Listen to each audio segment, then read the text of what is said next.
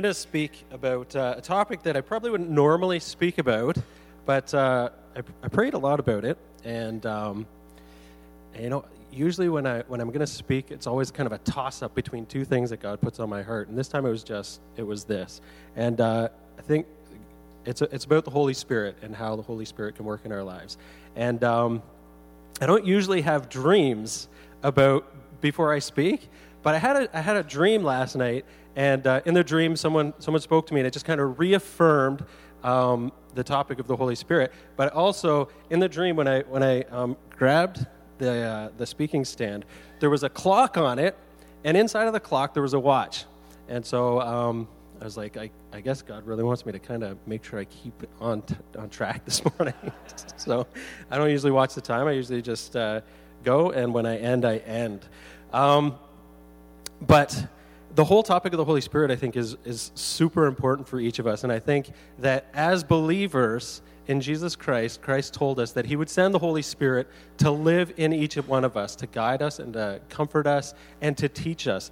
And the Holy Spirit does that on an ongoing basis. And even as I was preparing to speak, I thought I was ready to go this morning. And one of the ways I believe that the Holy Spirit speaks to us is through other believers. And I don't usually let Krista, I don't usually share my sermons with her before I speak them, but I was laying on the counter this morning, and she started to read it, and there was a part of it, and she said, you know what? You really shouldn't be saying that. And so I was a little late this morning because I was editing on the run. So let me just pray before we get going. Lord, we thank you so much for your presence here among us. We thank you that as your children, you have promised the Holy Spirit to be with us, not just to be with us, but to be in us, to teach us, to guide us, to comfort us, to advocate for us. And I pray this morning that as we hear from your word, that your Holy Spirit would just make it abundantly clear what it is that we're to take away, how our lives might be changed. And as we do that, I trust that we'll become more like you, because it's in your name we pray. Amen. So when I was in college, I met this girl who I was really into. I really dug this girl. Now, some of you probably, well, none of you would know me well enough to know how I was during my younger years and when I was dating. But let me suffice it to say that I was a very slow mover. I know I'm probably shocking. I probably come across as a Casanova, but if I'll tell you, if I liked a girl, I could spend tons of time with her, but it's unlikely that she would ever know, even have a clue, that I was really into her. And so this girl and I, we spent the better part of a full school year together, hanging out, spending time together. We spent actually a lot of time together, and I'm pretty sure it wasn't until the very end of the year that, well, actually, she kind of gave me an ultimatum and said, you know what, we either need to start dating or else, you're just kind of, let me know what's up. But we spent this whole year together hanging out, and oftentimes it wasn't just the two of us, it was always with other friends and stuff. And this is what a typical evening would look like. We'd finish dinner, and we'd go and we'd hang out in the student lounge for a couple of hours, and then usually we'd get out a board game or a card game, and we'd play cards for a couple of hours. And then at 1 o'clock in the morning, we'd go up to the TV lounge, and we would watch The Fall Guy. You guys remember The Fall Guy? Lee Majors, Heather Thomas. The Fall Guy was, in the show, The Fall Guy was a stuntman, but he doubled in the evening as a bounty hunter. That was Lee Majors. It was, I'm not sure why we watched The Fall Guy in particular, but it quickly became kind of a tradition for us that we'd go and we'd watch The Fall Guy. And I always... the TV lounge was set up kind of like it had a couple of couches, had a couple of love seats, it had a couple of single chairs, and depending on the evening, we might be sitting next to a friend, we might be sitting next to each other. But I'll tell you what, I cherished the times when we got to sit next to each other. It was probably never in a love seat because that would be a little too obvious, but sometimes we'd sit beside each other on the couch. And on those nights when we sat beside each other on the couch, she'd be sitting right next to me, and I'll tell you what, I could not tell you what was the theme of The Fall Guy that evening. That night, my whole focus and my whole concentration was on the space that separated us. And sometimes, I try to nuzzle a little closer and not be too obvious. So there was always a little space. There was always probably about 2 centimeters between us. And on those nights, that 2 centimeters was the focus of my entire being. It was the focus of my energy. It didn't matter what was on. All that mattered is that she was right next to me. And I'll tell you what, for the rest of the show, my world was on fire. On fire. My whole universe focused right there. Now, why is it that almost 20 years later, this stands out to me so vividly? How in the world have those experiences made such an electrifying impact on my life? If that girl could do that to those 2 centimeters between us, what would it be like if I lived with a moment-by-moment awareness of the close proximity of the Holy Spirit in my life? What impact would that have on my life? I wonder sometimes if something happens in our relationship with God and our relationship with the Holy Spirit.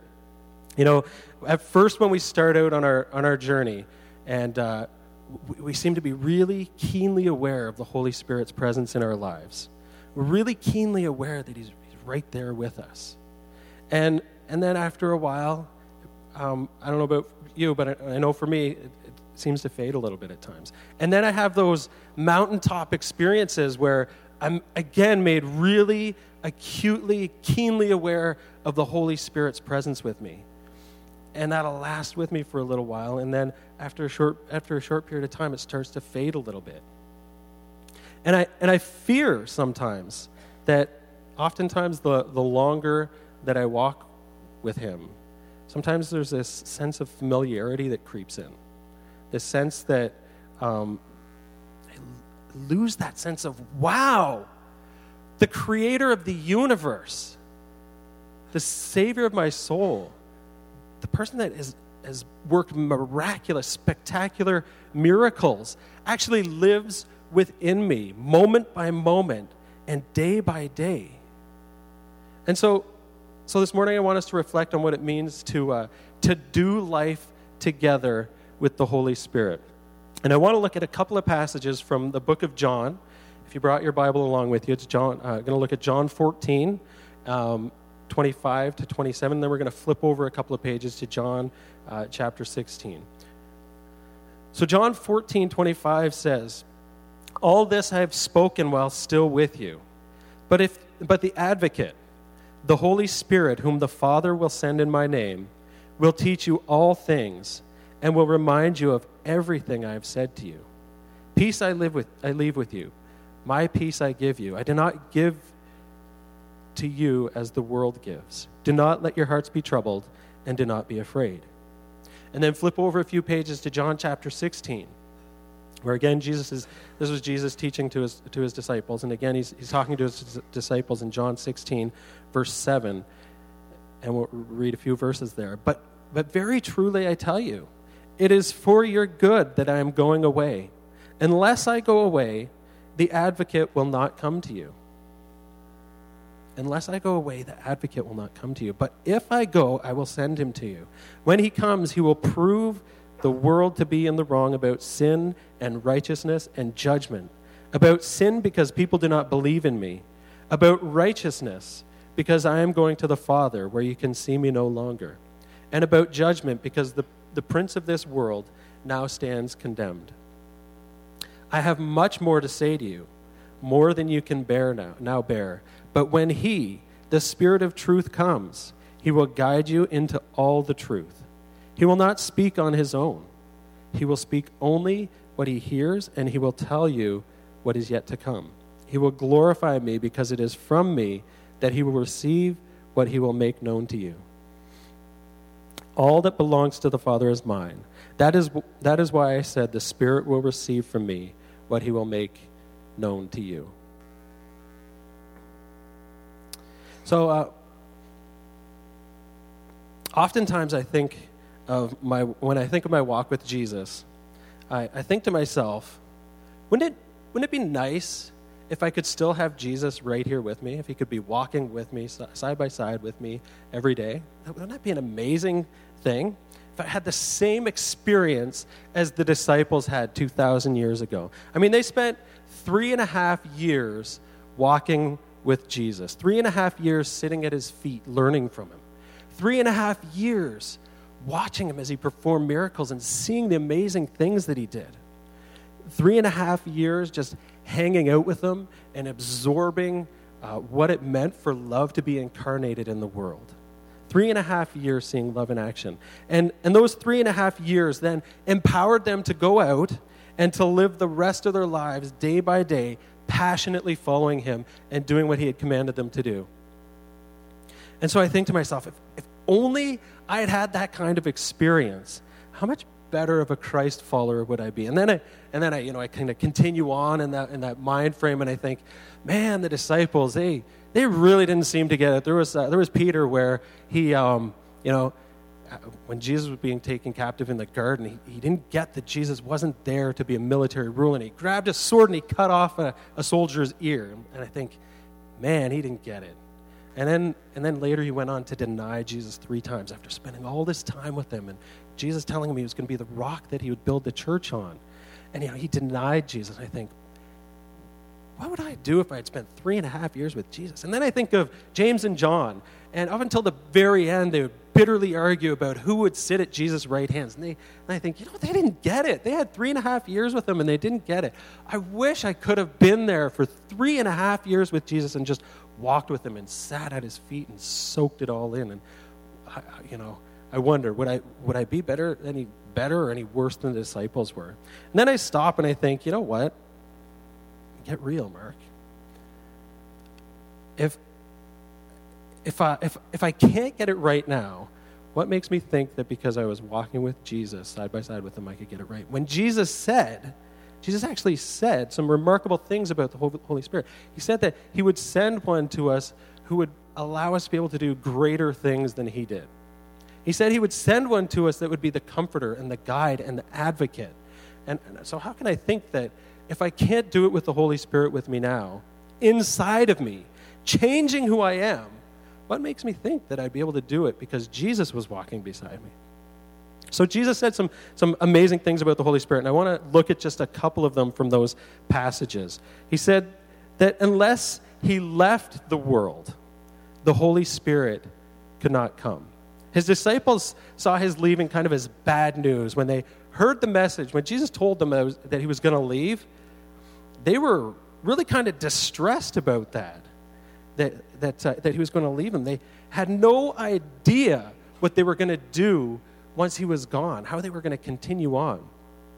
They were still actually having a pretty difficult time, I think, grasping the fact that Jesus hadn't come to be the military ruler that would overthrow the Roman Empire and restore the nation of Israel to its rightful place. They were still struggling with that. They were thinking, when are we going to take up arms and conquer the Roman Empire? And Jesus was saying, just hold on a bit, guys. That's not really what I came for. And so for them to imagine that Jesus was going to leave them must have been a devastating blow.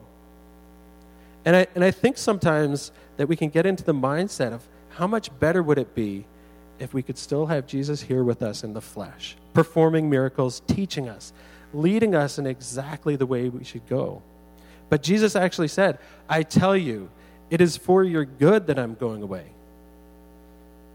It's not for your good that I stay here. It's for your good that I go away. And unless I go away, the advocate will not come to you. But if I go, I will send him to you. Unless Jesus left, the advocate couldn't come. And that's pretty amazing because if you think of the ministry of Jesus, he was with his disciples. He had an amazing impact on those 12 guys. He was with a larger group of followers, and he had a significant impact on them. But then he would travel around the countryside, and he would stop day by day in different places, and he would teach, and he would do miracles, and he would have an impact for a day or two. And I'm sure that stuck with those people, but then he would go on. It wasn't like he was with all of his followers and all the people that believed in him day by day, being able to encourage them and comfort them and teach them. It was often for just very short periods of time. And so he left so that we could all have that same presence with us day by day, minute by minute, ongoing teaching, ongoing comfort, ongoing reminding of the things that Jesus taught us and who he taught us to be. Jesus also said something not long before he told his disciples that he was leaving. That's very interesting. He said, "Whoever believes in me will do the same works that I have done, and even greater works than these, because I'm going to the Father." Essentially, in these verses, Jesus is telling his disciples, I'm going back to be with my Father, but don't worry. Don't worry. I won't be here with you any longer, but I'm going to send one who will guide you, who will comfort you, who will advocate with you. And he'll do more than that. He'll continue to teach you. I've taught you everything I can. There's not much more I can teach you because it's not going to sink in. But the Holy Spirit will continue to teach you. He'll continue to bring to your memory the things that I've taught you and the way that you should be living your lives. He'll guide you and comfort you, encourage you, direct you. And actually, when I send the Holy Spirit to you, you'll be able to do the same things that I've been doing. Actually, even greater things than that. But you can't do that until I leave and go and then send the Comforter back to you. So basically, he was saying to his disciples, buck up. Isn't that amazing that he was going to send one that would give us the ability through the Holy Spirit to do amazing works? And so to answer my question, wouldn't it be amazing to have Jesus walking with me? Sure. It might be nice if Jesus were still here, but I can guarantee you that I wouldn't be the follower of Christ that I am today if Jesus were here still on earth. I can guarantee you that none of us here would be able to be the same followers of Christ if Jesus were still on earth today, because we wouldn't have the Spirit with us to guide us and direct us. And Christ, unfortunately, wasn't able to be everywhere and everything to everyone all the time. Do you see the difference there?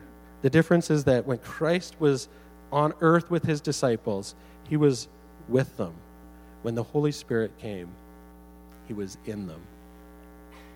When Christ was on earth, he was able to minister to a set group of people for a set period of time. When the Holy Spirit came, he ministers to all believers to the end of the age. There's a huge difference. And so we're so privileged to be able to have the Holy Spirit with us.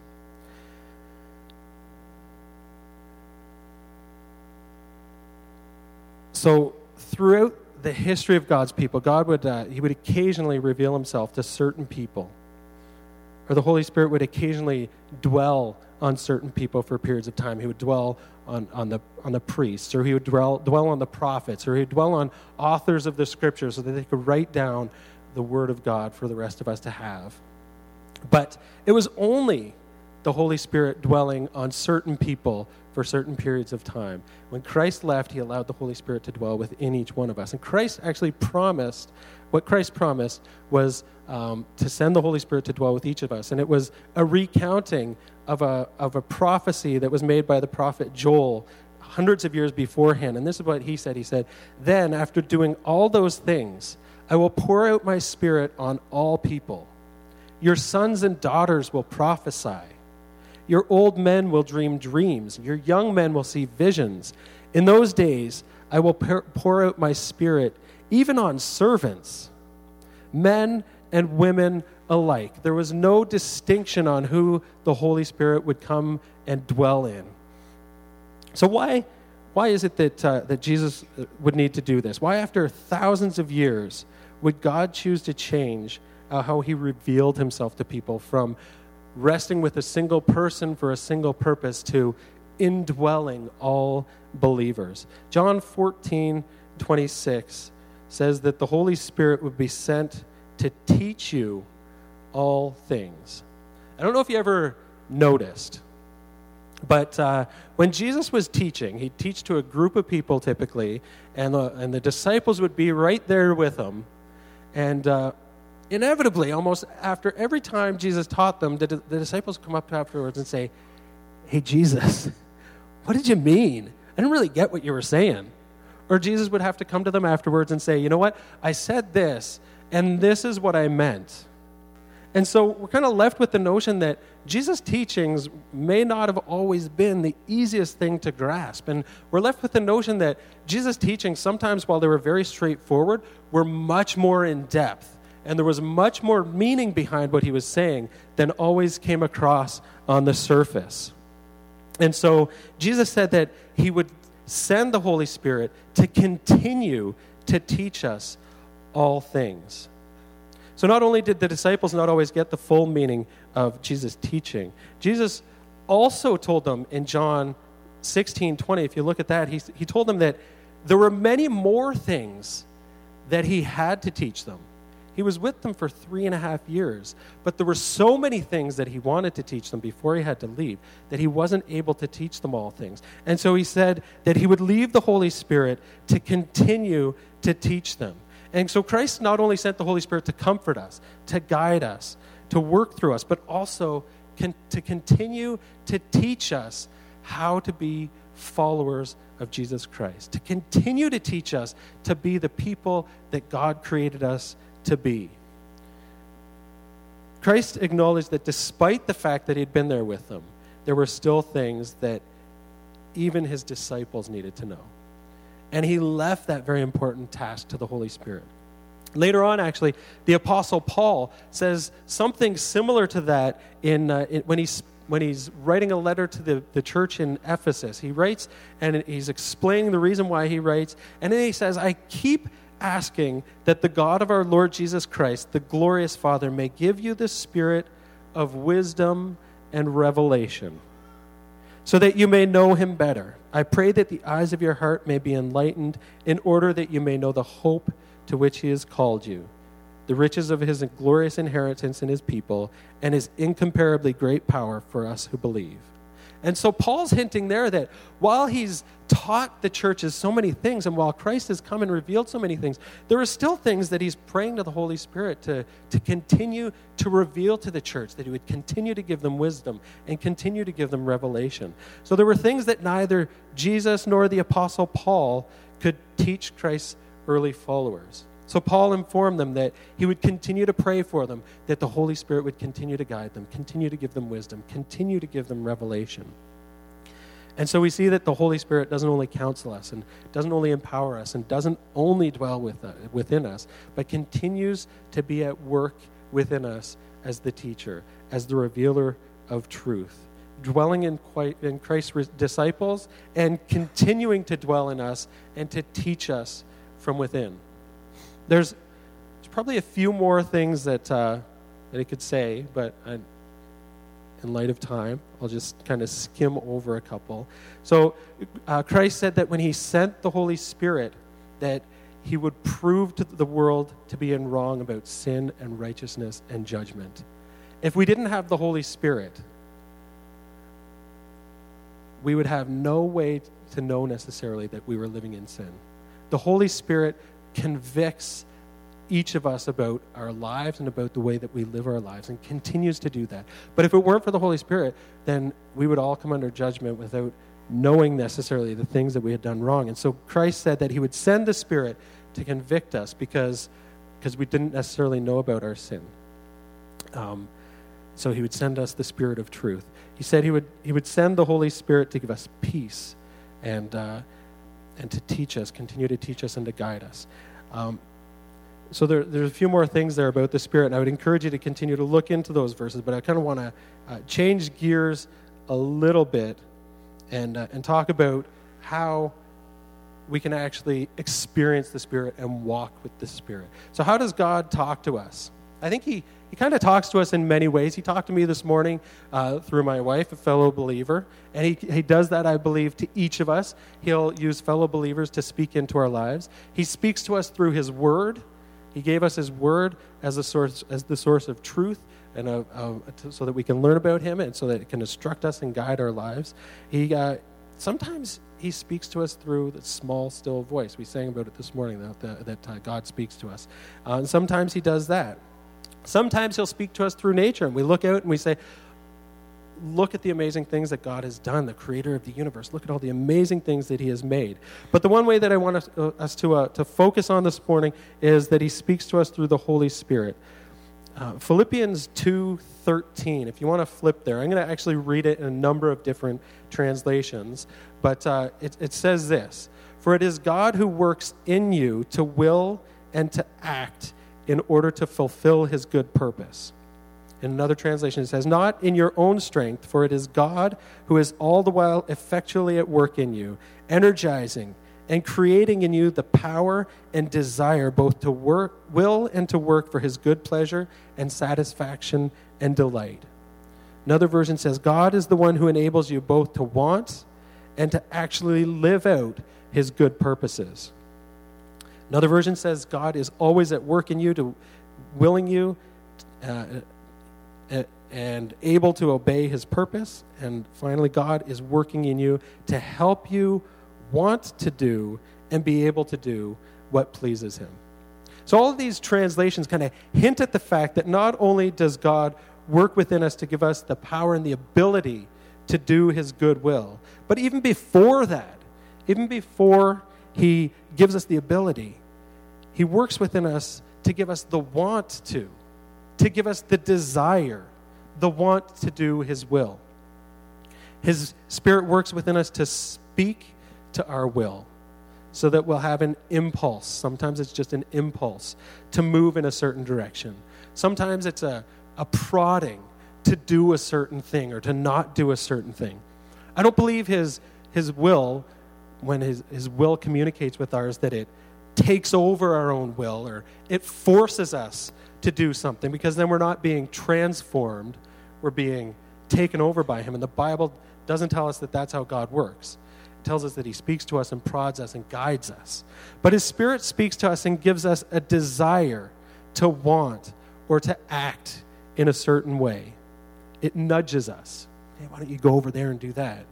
It gives us a want to do certain things. And so what does the Spirit sound like when it's giving us these desires or these want tos? James 3:17 says, "But the wisdom from above, first of all, is pure." So we know it's pure.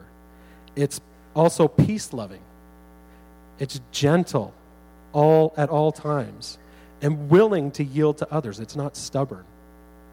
It's full of mercy and good deeds. It shows no favoritism and is always sincere. So that gives us a sense of when God's prodding us, when the Holy Spirit is speaking to us. If we're not experiencing things that kind of lead us in those directions towards peace and purity and gentleness and not being stubborn, then we got to question, is that really the Holy Spirit speaking to us? Galatians 5:22-23 tells us a little bit of what it'll look like when the Holy Spirit lives out in our lives, or when we live the Holy Spirit out. But the Holy Spirit produces this kind of fruit in our lives: love, joy, peace, patience, kindness, goodness, faithfulness, gentleness, and self-control.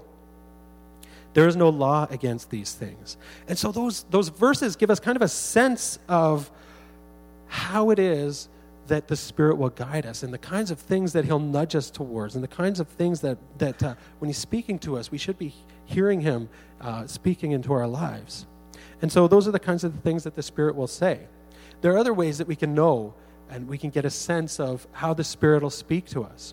Having an awareness of what the Bible tells us about God gives us a bit of an inside track on the types of things that the Holy Spirit might be telling us. For instance, the Bible tells us that God wants everyone to be saved.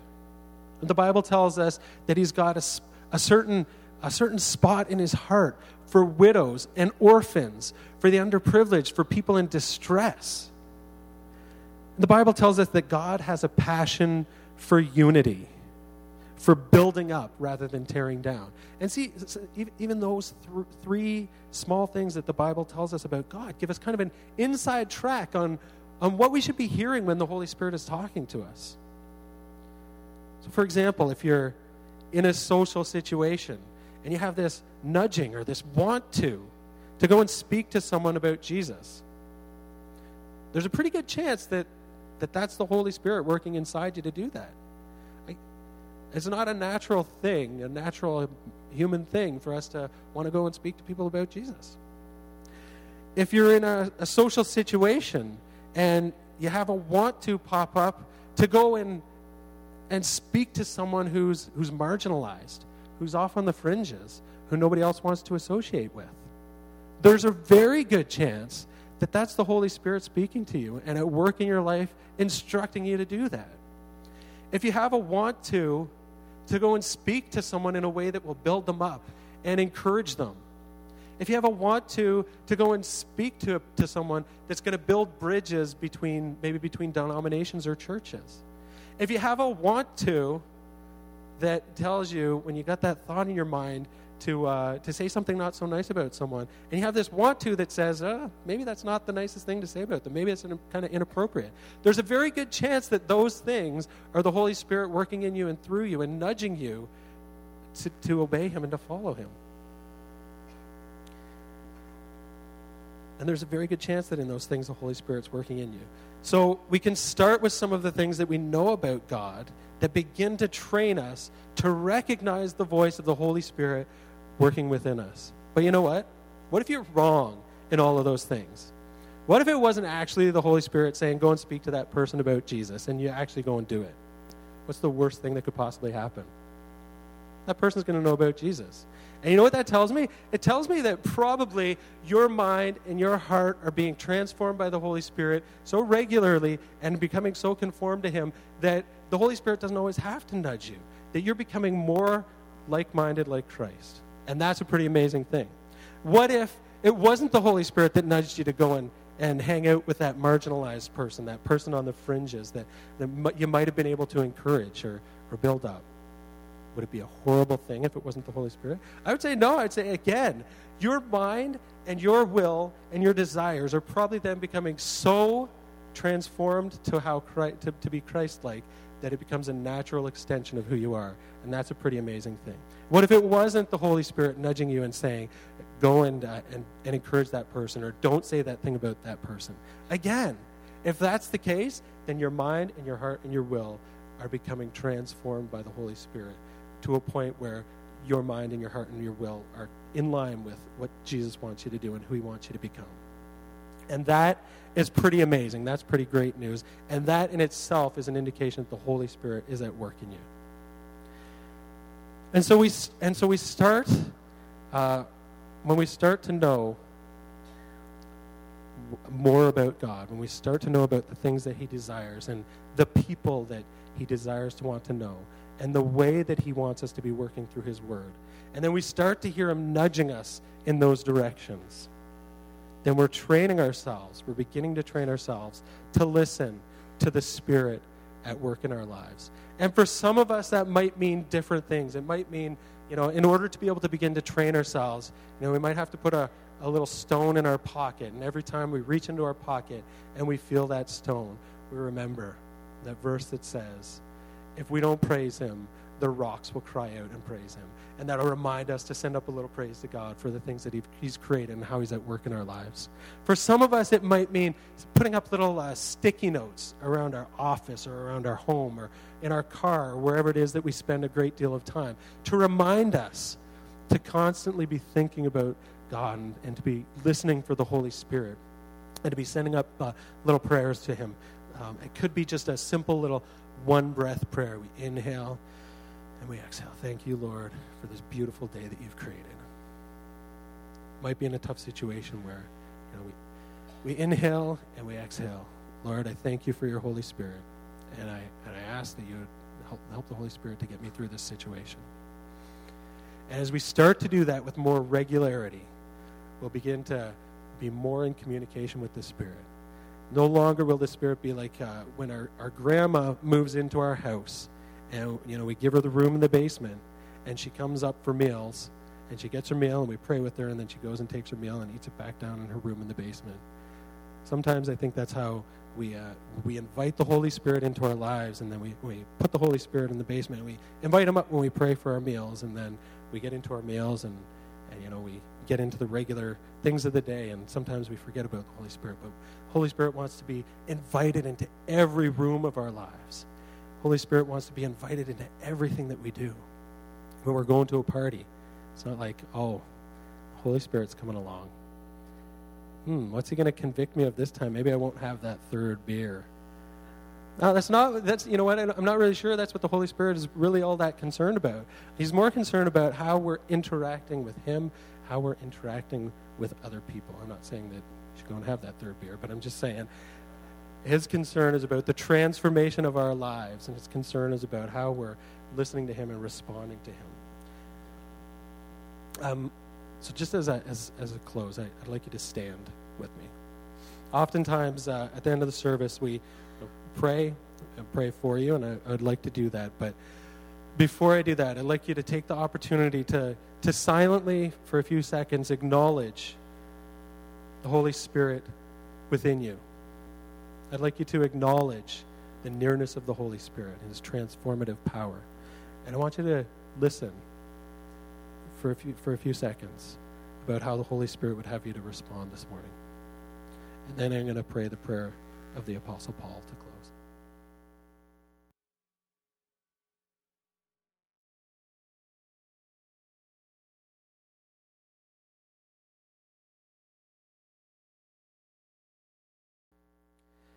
I always remember you in my prayers, asking the God of our Lord Jesus Christ, the glorious Father, to give you a spirit of wisdom and revelation. Lord, give us a spirit of wisdom and revelation so that we can know you better. I pray also that you'll have greater understanding in your heart so you'll know the hope that he's called you to, and that you'll know how rich and glorious are the blessings God has promised his people. And you'll also know that God's power is very great and at work within us because we believe. Thank you, Jesus. Amen.